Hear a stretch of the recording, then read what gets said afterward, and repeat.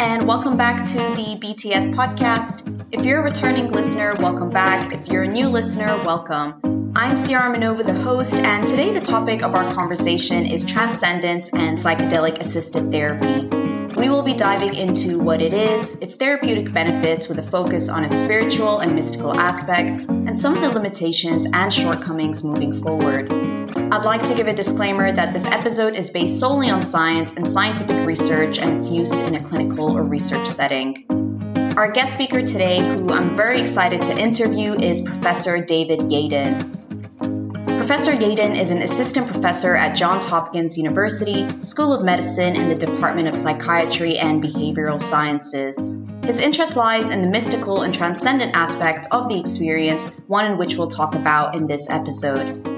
Professor Yaden has authored over 40 scientific and scholarly publications and edited 2 books that provide a scientific perspective on practices and experiences traditionally associated with religion and spirituality. We will also briefly touch upon his latest book, The Varieties of Spiritual Experience, towards the end of this episode. Professor Yaden, a very big and warm welcome. Thank you so much for being here. So good to be here, Ciara. So I want to start off getting to know a little bit more about your work, at least for those listeners who may not be completely familiar with it. So perhaps we can start with a very brief introduction to how you got into studying different states of consciousness and psychedelics, and also your interest in spirituality and transcendence. Yeah, so my interest began with my own experience, a spontaneous experience, intensely altered state of consciousness we could call spiritual or mystical or peak. There's a lot of labels, as I'm sure we'll discuss, that go on to these kinds of experiences. But it was a profound and positive experience to me, and also just fascinating. And so that led me into studying comparative religion, and then philosophy, and then neuroscience, and I did my PhD in psychology at the University of Pennsylvania. I was interested in studying brief experiences that have long-lasting positive effects. And so these kinds of intensely altered states of consciousness fall into that category. And so I did a lot of research like that's described in my book, The Varieties of Spiritual Experience. We describe these surveys where we ask lots and lots of people about their experiences and whether what it was triggered by and how it impacted their life. But ultimately, I was very interested in trying to model these experiences in a controlled laboratory setting. So I tried things like virtual reality and non-invasive brain stimulation and meditation. But ultimately, it seemed to me that psychedelics were the most reliable way of inducing these kinds of intensely altered states of consciousness, these spiritual or mystical type experiences. And so I did my postdoc at Johns Hopkins studying psychedelics, and now I've joined the Psychedelic Center here as an assistant professor. So that's how I got from being interested in these altered states in general, some of my path in my previous work, and then how I arrived into doing psychedelic research. Yeah, amazing. You said that essentially was triggered by your own personal experience. I'm just curious to know, was that experience in any shape or form triggered by any external factors, or was it completely in a sober state? And then another question would be, did you ever previously have or engage in any form of meditative practices? Because it's very interesting that you said that you experienced that out of the blue in a way. Yeah, no substances whatsoever. So no psychedelics or any substances. So in that sense, it came on spontaneously. In our research, we find that people who are in transitional periods of life tend to have these experiences more often. And I would say that probably fit my situation. I just going into college, trying to figure out my future and myself. Right. And so it was a sort of transitional period, I think. And so I was thinking a lot about these questions of my life and my identity. And so that, I think, probably played some role. But I did feel as if the experience kind of came out of nowhere. It felt like it came on entirely spontaneously. Yeah, it's very interesting. I think I heard you speak about it somewhere, and it almost sounds like a Kundalini awakening. I'm not very sure if you've ever heard of Kundalini yoga, but there was a form of energy that you explained, and it just came to my head. I was like, it sounds very similar, although people go through certain mantras and tantras to actually get to a form of Kundalini awakening. But it's very interesting how these experiences can actually happen spontaneously. Yeah. Right. And you mentioned meditation as well. So at that point, I had maybe been briefly introduced to meditation years before, but I was definitely not a meditator. After my experience, though, I did start studying with a Zen master in order to, it felt like a way to sort of understand my experience more and to even cultivate some of the positive aspects of that experience in a more controlled way. And so for a number of years, I studied Zen meditation and quite a number of retreats. And even still now, I use meditation more as a stress reduction type of practice. Right. But I do find meditation personally helpful. Yeah, for sure. But let's backtrack a little for now to introduce the topic of psychedelic assisted therapy. We'll get in later on for sure into the importance of subjective experiences and transcendence experiences. But there's been a newfound interest in psychedelic research in the last 2 decades, what some people call the psychedelic renaissance. And of course, one of the reasons for that is due to the rise in mental health issues. And another one is obviously that a lot of treatments and medications for mental health issues have a lot of severe side effects. They may even cause harm, if I may say so, and they don't work for everyone. So there's a form of this urgency, I would say, in the field. And I believe your current university was one of the first universities to continue this research in classic psychedelics after it was classified as Schedule I drug back in the 1960s or 70s. And it was done on psychedelic naive participants. And we can go into the study a little bit more when we discuss the mystical experience of things. But perhaps to start it off or lead with, can you introduce to us firstly what is considered a classic psychedelic and what is not? And then can we perhaps go into what psychedelic therapy actually is and what it looks like? Sure. Yeah. So there's a lot to discuss in this area. Absolutely. So psychedelics is this broad umbrella term. It includes a number of substances, and different people use that term differently. Mm-hmm. I think increasingly a lot of people who use the term psychedelics are referring specifically to serotonergic psychedelics. Historically, some people have used the term to describe also ketamine and MDMA. But let's set those aside and focus specifically on serotonergic psychedelics.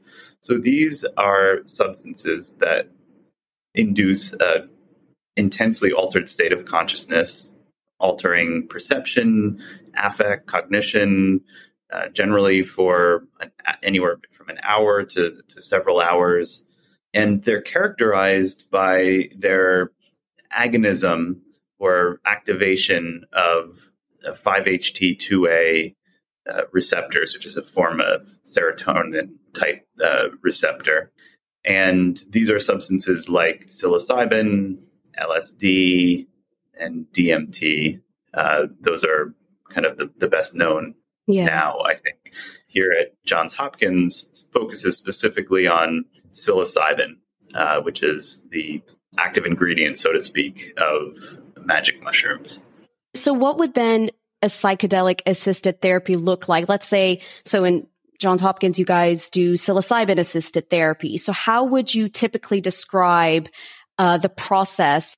Yeah, so we have a pretty involved process here when we do psilocybin assisted psychotherapy in a clinical trial type setting. And so it starts with screening. And so we are very careful about who we allow into the studies and who we screen out. So anyone with cardiovascular issues, like heart issues, people with personal or family history of psychotic disorder or bipolar disorder are screened out. We also screen out people who might be interested in the study for more of a drug-seeking type of motivation. And so we go through this careful screening process. Those people who do pass the screening process will then go into what we call preparation sessions. Mm-hmm. Preparation sessions involve a couple of therapists or guides, we sometimes call them, who interact with the participant, basically just getting to know one another, building rapport, and providing some psychoeducation. So what to expect, what psychedelics are, what you can expect, things to watch out for. Sometimes people think that they're going to be stuck in that state forever, or think they're dying. And so we can help to provide people with a kind of framework of what to expect.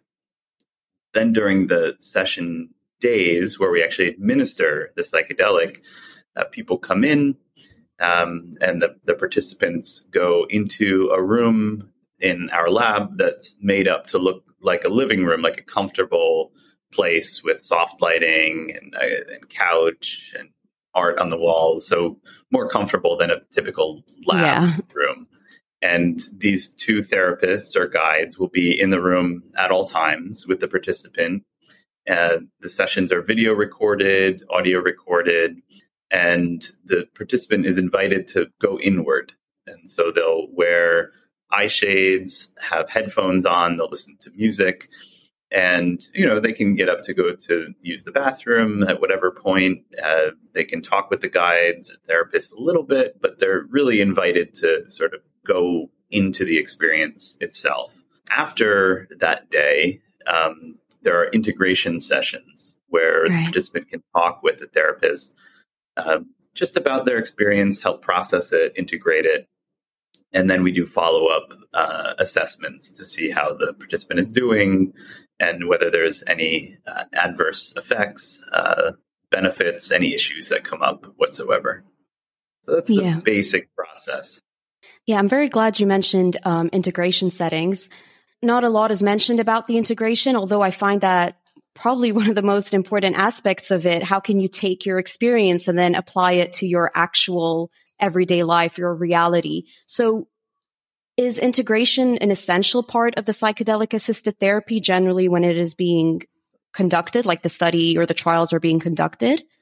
It's a great question. It really depends on the study. I would say right now, integration is seen as largely, but not always, but largely a safety issue. And so we really want to make sure that we're doing everything we can to enhance safety as much as we can. And so these integration sessions are more an opportunity to sort of just process, and we provide kind of a supportive environment. But there's not necessarily specific psychotherapeutic modalities that are being applied, but there certainly could be. And that's definitely a direction I think the field will go in. Right. There's so much work to be done in this field. So right now we're just looking at basic drug effects and not so much interactions between certain types of psychotherapies and psilocybin. And even that window of plasticity, there might be this window of plasticity post-acutely. So in the days and week following the psychedelic experience, there might be really interesting and important ways that interventions can have a bigger effect during that time. But again, these are all ideas for future studies. There's decades of work ahead of us, really. Yeah, that's very true. There's a lot, like you said, there's still so much that we don't know and we're trying to figure out. But another thing I want to speak to you about, and you obviously mentioned it, is the set and the setting of the clinical trials. Set refers to the mindset that the individual is in before facilitating the drug, and the setting being their physical location, which, as you just described, in the clinical setting. Would you want to elaborate on the definition before I continue on set and setting, or? No, I think you've nailed it. Yeah, the sort of mindset that you bring, your expectations really about what may happen and what a psychedelic is, and these come from personal expectations from reading or learning or hearing things from other people, but also culturally, the kinds of ways in which society as a whole views these substances. Yeah. And then the setting is the physical setting, what's actually around you, but also your social setting. So who is around you? Right. Both of these factors with psychedelics are very important, as they are with many substances, really. But there seems to be probably something even more important about these factors that influence the acute subjective effects and maybe outcomes of psychedelics. Right. So now there's two things that I'm interested in here, one for setting. So if you talk to psychonauts, for example, they usually say that your mental state is everything. If you enter a trip with negative thoughts, at least a lot of the times that's what you're told, or a negative mindset, then you're going to have what is referred to as a bad trip. Now, obviously, when we're dealing with people who have certain mental health conditions, let's say severe cases of anxiety or depression, where their cognitive ways of thinking are very, let's say, negative, and they're in a bad mental state and they're anxious, then how safe is it really to go into those altered states of consciousness? And is this where things like therapy sessions are actually important prior to the session? As you mentioned, you guys do these preparation sessions to establish some level of comfort. So is this where being in a clinical setting is useful? But then again, how much does it actually help if you're dealing with people who may have those certain mindsets? Yeah, so that's a complex set of issues for sure. For sure, the clinical setting is going to reduce risks in lots of ways, if we're comparing it to a recreational type setting. So I'll really speak to the clinical setting that involves all of the safeguards that I mentioned, although there still are risks even in those settings.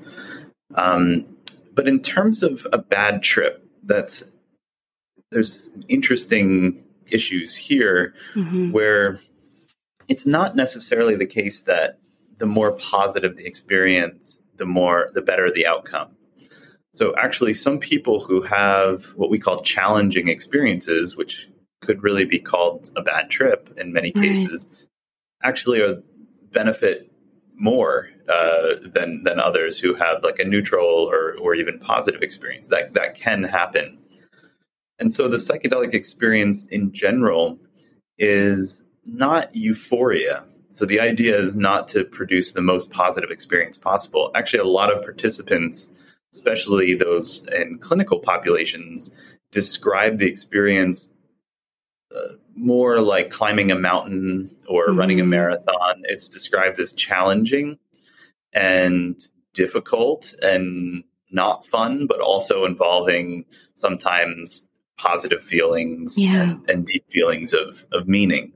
Like if you think about climbing a mountain, hiking up to the top of a mountain, there are real difficult parts in addition to the great views.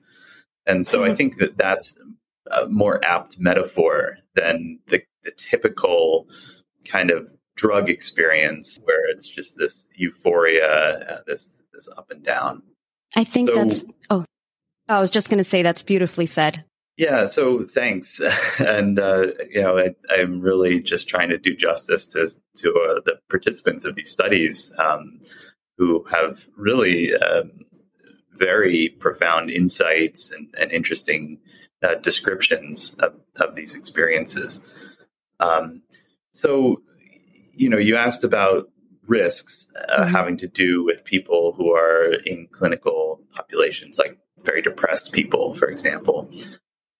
So there's been a number of studies, or at least a few now, showing that there appears to potentially be some benefit in reducing depression as a result of psilocybin. But, like we just talked about, that doesn't mean it's introducing euphoric experiences. They are challenging. They're usually beneficial. But even in this clinical setting that's tightly controlled and all the screening and prep and medical staff on hand. Some people don't benefit from these from psychedelic assisted psychotherapy, and some people have adverse events that occur where they have dysphoria that persists after the trial ends, or anxiety, and have difficulty integrating their experience. So that's important to remember in all of this, that there are real risks to these treatments. It's important to listen to those voices who are describing those adverse or negative effects, because that's part of the whole story here. As scientists, we want to try to convey the whole story with all of its complexities. Very true. Yeah. I think when you think of life as well, in general, people never report the positive experiences to be one that changed them or transcended them or made them into a better person. It's usually the really horrible experiences that we have sometimes, well, not all the time, of course not, but some of the times that bring us this form of a change, I would say, in who we are, but to the better a lot of the time. So when you were describing that, it's sometimes people feel like they went through death, or they saw, a suppressed memory, or they went through a very scary experience, but when they come out of it, they kind of come out from the other side, and it almost feels like a release, or, as you said, it actually transforms into a positive experience. So yeah, I think you made a very good distinction. And I think that's where, again, recreational / clinical setting differs, because recreational equals euphoria. You want to have a good time, whereas clinical setting actually looks at people who are looking for a change for the better. Yeah. And, I just gave sort of one story, but there's a lot of stories that go through in recreational and clinical settings. You can have positive experience with positive outcomes, positive experience with no positive outcomes, negative experience with positive outcomes, negative experience with negative all of these things in clinical and recreational settings. So, it gets fairly complicated, and the key is to try to provide some kind of characterization of the average effects, and to try to quantify that, so we can have a sense for, well, how do these treatments compare to other treatments? Because psychotherapy can have a very similar set of stories. You can have great conversations with your therapist, but actually not benefit at all. Or you can benefit a lot. You could have very difficult therapy and benefit from it, or not as well. Psychedelics are the same way. And the early studies are showing, again, we need to do bigger and better studies to really understand this. But these early studies are showing that most of the samples are benefiting at least a little bit from their experience. Some are benefiting a lot, some not at all. And a few, a little less than 1%, appear to have adverse effects that require some therapeutic support afterwards. So I think we'll get more and more precise in terms of how we can characterize these average effects, and what people can reasonably expect from the treatments. But again, all of these eventualities are possible outcomes. Yeah, for sure. I actually want to touch upon this before I go into setting, because I think you made a very interesting point, and I really want to know your thoughts on this.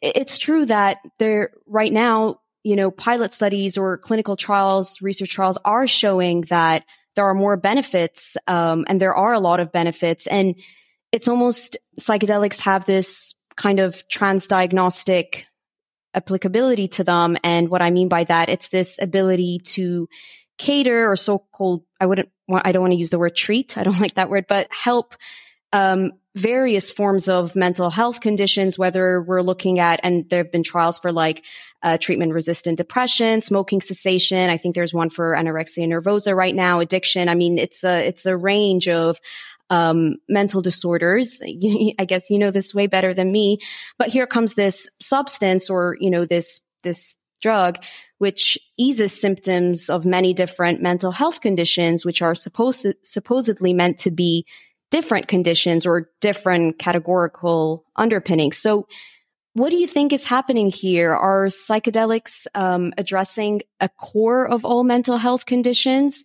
Or let's say if you hypothetically are not a fan of disorder classifications the way I am not, is it just acknowledging human suffering that essentially what they're doing is just basically breaking our usual fixed, rigid belief systems or core beliefs and schemas that we have about ourselves and that we have looped into ourselves based on just our upbringing and the society or the environment that we've been in? Sorry, that was a mouthful. No, it's really interesting issues. Yeah, so why do psychedelics work across so many types of disorders, like everything from depression to addiction? Because most treatments in recent decades have been getting more and more specific. There are a few treatments that are transdiagnostic, like you say. That one option is actually a worrying one, and that is that the studies have not been good enough yet. And so people are basically benefiting from a very big placebo effect. And so in that sense, the treatments may not be effective or as effective as we think that they are across these different disorders. So that is a worry, and that's why we need to do more research. On the other hand, it's possible that I think what you were getting at is a lot of these different disorders ultimately boil down to a kind of a common factor of, it's called a P factor, like in the way that intelligence boils down to the G factor. It's P factor for psychopathology or pathology. And it's unclear what that mechanism might be from psychedelics. You know, there are certain people who are more biologically oriented who point to processes like neurogenesis, forming new neuronal connections or neuroplasticity, or anti-inflammatory aspects, because we do see some benefit from psychedelics like psilocybin in rodent models. So there might be something sort of deeply biological and I say everything in a sense is biological, but in terms of these processes that are measurable and distinct and well characterized, like neurogenesis, for example. But in human studies, these benefits last for much, much longer than in rodent studies. And so it's possible that the kind of schemas that you mentioned might come into effect here. So schemas, these deep beliefs or expectations. And so there's this thing called the cognitive triad, which is beliefs about oneself, one's future, and the world. And it might be that psychedelics are impacting these kinds of schemas or these beliefs in a positive direction. And we would expect that when you enhance these beliefs, that they would affect all kinds of healthy behaviors across, addictions, depression, etc.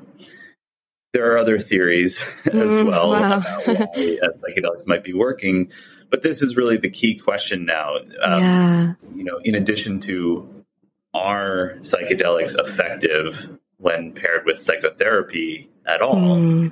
Is there a real effect here? The next question is immediately, well, what's the mechanism? How is it working? And I think really the field still needs to address both of these questions. Yeah. No, that's very interesting. I think there's also another theory based on Carl Friston's free energy principle, or the brain entropy theory, where it's about psychedelics create this form of chaos or entropy in the brain. Yeah. So it is very interesting. There's, like you said, there's so much to uncap there. But going back to my question on set and setting, now I know that the clinical setting, and when you described it, it actually felt very soothing for me.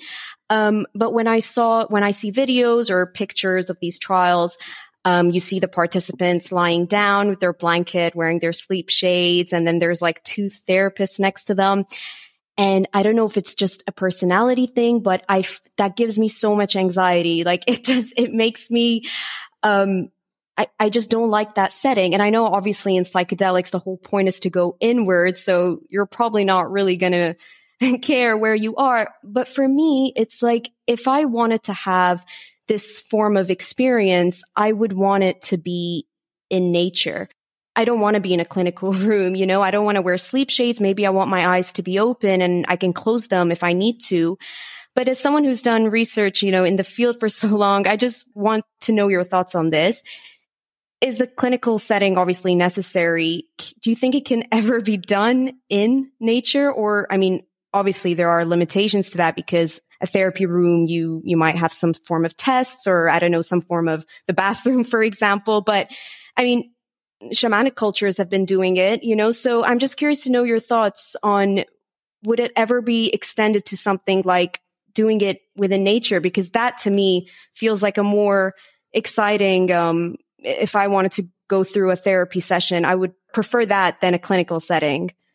Yeah, good question. It's interesting. The field of psychedelic research, for so long, people have been worried and criticizing the field there, along these safety concerns. Like, is what you're doing safe? But now, more recently, there's a lot of criticism about increasing the rigor of the trials, and then also increasing the variety of the trials. And so doing things like what you propose, really doing a study outdoors. And so I think the field, though, is still very concerned with safety, first and foremost. And so having participants in a controlled setting where there's medical staff on hand, and we can control what happens in the room, like a tree's not going to fall over or random people come into the environment. That has its benefits from a safety perspective. But I think that your question is a good one. And inevitably, as we do more research, we'll look into changing all kinds of parameters. And one of them, the setting, and taking things outdoors is one direction to take.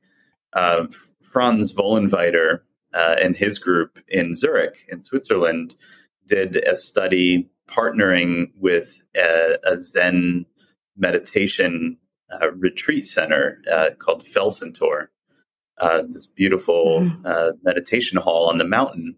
Wow. And they conducted a meditation combined with psilocybin retreat in this meditation hall. And it went well. There was no big adverse events. There was medical staff on hand, but it was in this more outdoors type of setting. And so I think a lot of people share your interest looking at how the acute subjective effects of psychedelics are influenced by being outdoors in more natural settings. So I think we can expect to see more of that kind of research going forward. Of course, it's very personal. And at the end of the day, it is about the person. So I think it's great that it will eventually, once the safety protocols are, you feel more confident in those aspects of it, it will be broadened, I would say, from the clinical setting, perhaps to like a little retreat setting or so on and so forth. Now, one of the altered states of consciousness that you are interested in is self-transcendence. And I'm very excited to speak to you about this. Much like any concept or phenomenon, there's like not millions, but there's so many different versions of how people would explain or understand it. When I was reading about transcendence, I came across ego transcendence and self, and then spiritual transcendence, like beyond space and time. So how do you define self-transcendence or transcendence? And also, do you see it as something gradual, i.e. the transcendent is a process that is ongoing or one goes through, I would say, or is it more like abrupt, so kind of like a spiritual awakening? Yeah. So there's so many labels like we talked about. I teamed up with psychologists Jonathan Haidt, Ralph Hood, who's an expert in psychology of religion, Dave Vago, who studies neuroscience of meditation, and Andy Newberg, who studies neuroscience of altered states and spiritual type experiences. And we tried to define a particular kind of mental state that we've seen traces of throughout the literature and psychology. And so what we said a self-transcendent experience is a transient mental state involving deep feelings of connectedness and or feelings of self-loss. And so we looked at a few different what are called constructs in psychology, like mindfulness, for example. So mindfulness is defined as having this slight self-loss or connectedness aspect, and their scales to measure mindfulness have indicators of these feelings of connectedness, but very subtly, right? Flow is another one. So when you're so absorbed in a task that your sense of self sort of fades away and time disappears a little bit, you look up at the clock and hours have passed if you're engaged in some challenging, interesting task. So going on this kind of spectrum of intensity of these self-transcendent experiences, you also have awe, the emotion of awe, which involves this perception of vastness, of literal or figurative vastness, like a mind-blowing idea or sweeping scenery or an amazing performance.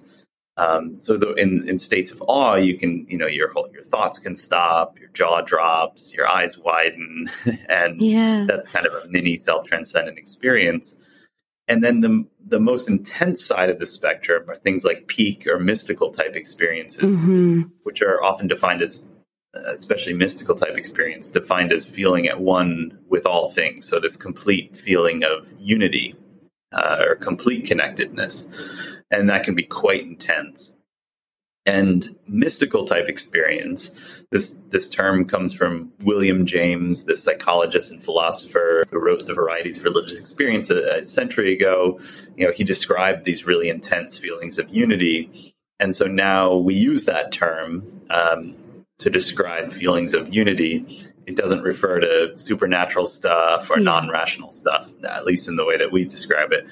But now we use that term in the psychedelic context. Right. And so people who have these deep feelings of connectedness, we use a scale called the Mystical Experience Questionnaire to rate that. So self-transcendent experience is this umbrella term that captures this spectrum of intensity with things like mindfulness, flow, awe, peak, mystical type experiences. Yeah, it's very beautiful. It's beautiful to be, especially in that awe state. Like as you were describing it, I was like smiling inside. I think we can be in an awe state every day if we want to be, especially when we find awe in the little things in life. There is a chance, but as you said, it's on this spectrum, right? There's these little things, and then the more, I don't want to say the extreme cases, but I guess you understand what my terminology is here. So then, what do you think the role of psychedelics is in facilitating these types of experience? So going back to Professor Griffith's paper, I believe he was also your previous postdoctoral chair, was he not? Advisor, Yeah, which is really cool. Wonderful. He did a paper in the early 2000s, right? In 2006, if I'm not mistaken, on the mystical experiences of having personal meaning and spiritual significance. And then he even did a follow-up on the study 14 months later, where people reported that the psilocybin experience was one of the most profound experiences of their life. So do you think these experiences are a gateway into that other end of the spectrum of the self-transcendence? What do you think the role of psychedelics does here? Yeah, I think psychedelics are pretty much the most reliable way to induce very intense self-transcendent experiences that we might call mystical type experience.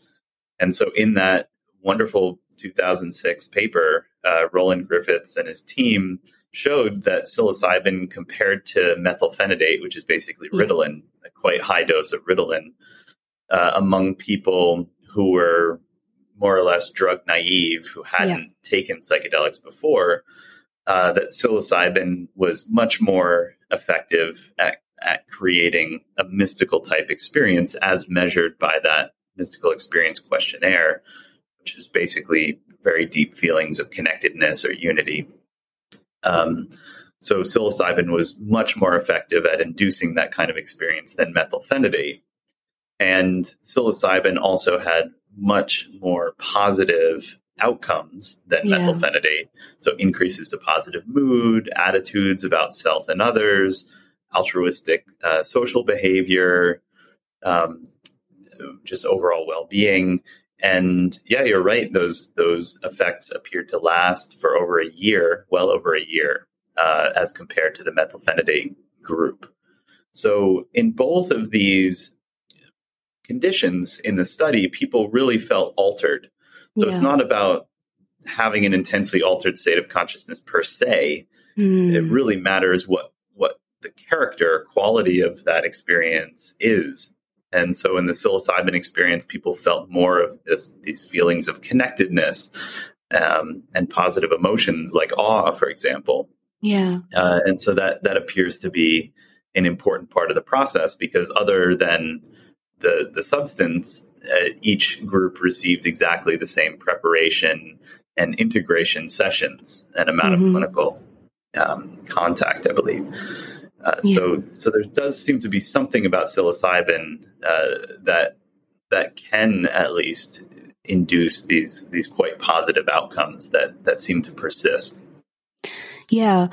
One of the, or let's say one of the things that derives from a mystical experience, from my understanding, is what is called ego dissolution, or this loss of a sense of ego and this unity and oneness with the universe.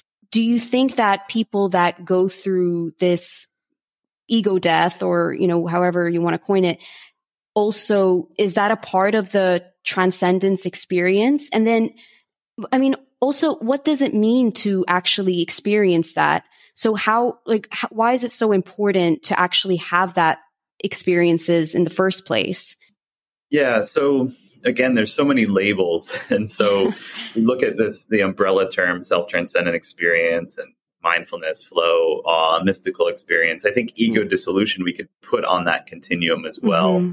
I think it's basically synonymous with mystical experience. It's just that in London, they use the word ego dissolution, whereas at Hopkins, we use the word mystical experience. Really? More. Yeah, more or less. I think if you correlate those scales, like if you have someone in a psilocybin condition take both scales, I think they correlate extremely highly with one another. They're basically measuring the same thing, I would say. But in terms of, again, this question of mechanism, like why does it work? Why is it that these kinds of experiences result in more beneficial outcomes? I think we have to say that we don't know exactly. One theory, I think, is that we are social creatures, and it feels quite bad to us to feel isolated or alone. And we can feel isolated or alone even in a crowd, even among loved ones. And I think maybe when we have these experiences of deep connectedness, it pierces through that wall of isolation, and we feel connected, which is, again, something important to us as such social creatures. But that's just one theory. There are others as well about why these experiences appear to be so beneficial. So more research is needed there. Yeah, no, for sure. On that note, I think, this study and amongst other so many studies have highlighted the importance of the psychedelics mystical / hallucinogenic experiences. And we know that not even only in the future, but upcoming right now, there's something called psychoplastogens. So basically non-psychedelic psychedelics. And these are something that are being introduced by biotech pharmaceutical companies. I think MindMed is one of them. But anyway, so I guess basically it just mimics the psychedelic, and I guess in terms of it in its receptor level. I'm not entirely sure of the mechanisms of it, but basically it is that it's essentially the drug without the hallucinogenic effect. To me personally, I find it a little problematic because I think the whole point of the psychedelic experience is to have that form of transcendent, spiritual, if you want to even call it, element to it. But I could be entirely wrong. I'm no expert. So I'm curious to know your thoughts on that and what you expect to see in the future for the field. Yeah, so there's a lot of money being poured into developing, as you say, tripless psychedelics or psychedelic-like substances, but that have no acute subjective effects. And the idea is that they would mimic certain characterized biological processes associated with psychedelics, like, for example, neuroplasticity or neurogenesis, and anti-inflammatory properties, but wouldn't create the actual psychedelic experience. So I think these efforts are interesting and important clinically and scientifically. Clinically, like I said, a lot of people are screened out from having the psychedelic experience, but these people are suffering. And so if these substances are helpful, then those people could potentially benefit, if they're shown to be effective. Scientifically, I think it's interesting. We can use these substances to help us to understand the mechanisms of why psychedelics appear to be beneficial. So for those reasons, it's great. But I do worry a little bit that all of these efforts might motivate some people to characterize the acute subjective effects of psychedelics as like an unwanted side effect. And I don't think that makes sense and is grounded in the actual data, because I think most people find these experiences extremely meaningful, and they can be challenging, like we discussed. But they can also be positive, and whether they're challenging or positive, they're often felt to be very meaningful. So I think I agree with you in the sense that it could be problematic to withhold a deeply meaningful experience from someone that we could easily provide. So I've argued that normal, subjective psychedelics would be kind of like the standard. And only in special cases would non-subjective psychedelics be administered, assuming, years from now, these substances are all approved for clinical use, which is a big if, but looks somewhat likely at this point. So I just think it's important to stick with the evidence, and what the evidence shows is most people benefit from their experiences and find them very meaningful. And so I think we should listen to that and take that very seriously. Yeah. So you wrote a paper recently preparing for the bursting of the psychedelic hype bubble, which highlights the hype of the recent psychedelic renaissance, so the extreme positives and the overly negative extremes as well. Can you talk to us a bit about your concerns here? Yeah. So the background here is that we had decades of extremely negative, basically propaganda against psychedelics. Yeah. Hugely exaggerating their danger and negative effects. So, if you're like me, in the U.S., we had the DARE program where they said that psychedelics were the worst drug of them all, and that made you go crazy and things like this. So there's just no evidence for that at all, and it was really very, very scientifically irresponsible to put out those views. And so the evidence shows that psychedelics are not nearly dangerous in those ways, largely non-toxic, largely non-addictive, and seem to have beneficial effects when taken under the right setting, like we've talked so much about. But over the past few years, we've seen the pendulum swing the other direction, where now we have some people, maybe especially in industry, but maybe some researchers, maybe some journalists,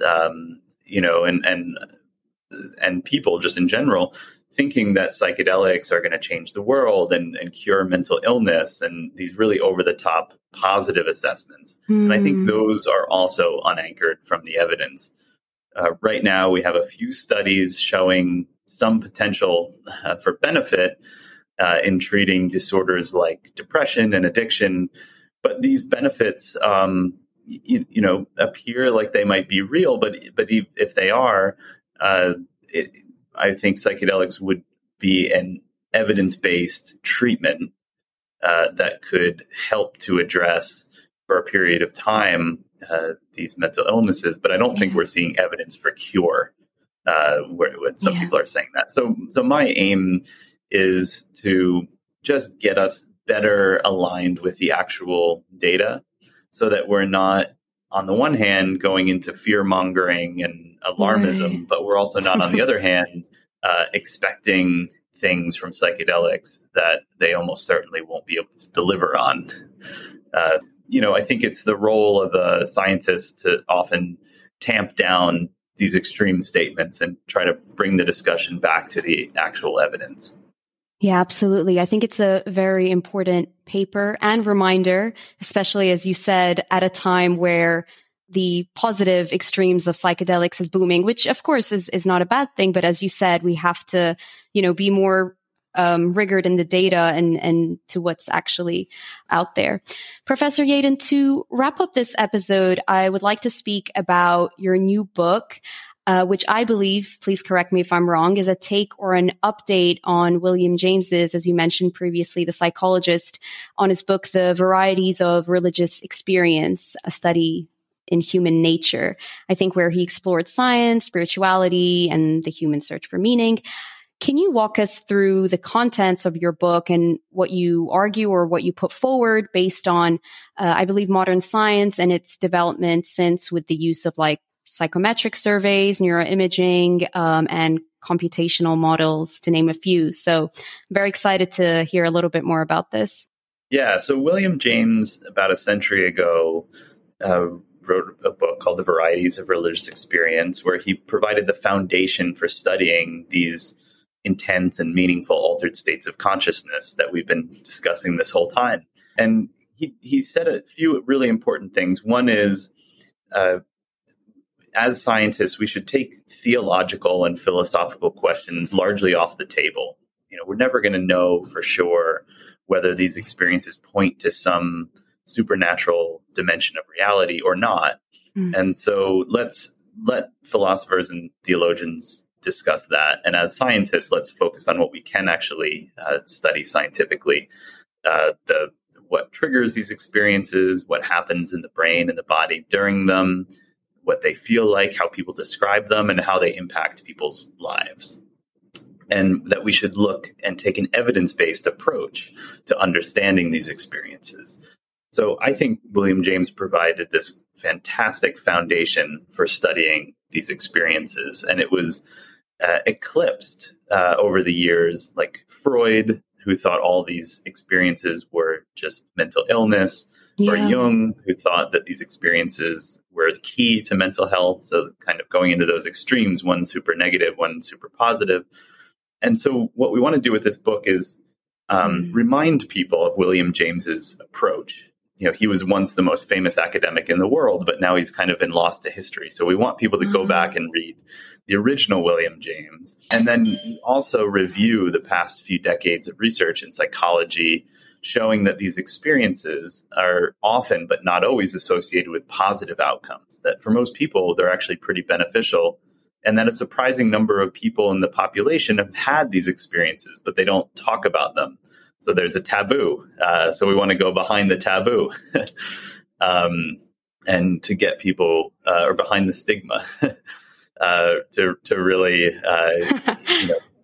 get people thinking about these experiences and talking about them openly and studying them more so. And then we end with psychedelics as this new way of studying these kinds of experiences going forward.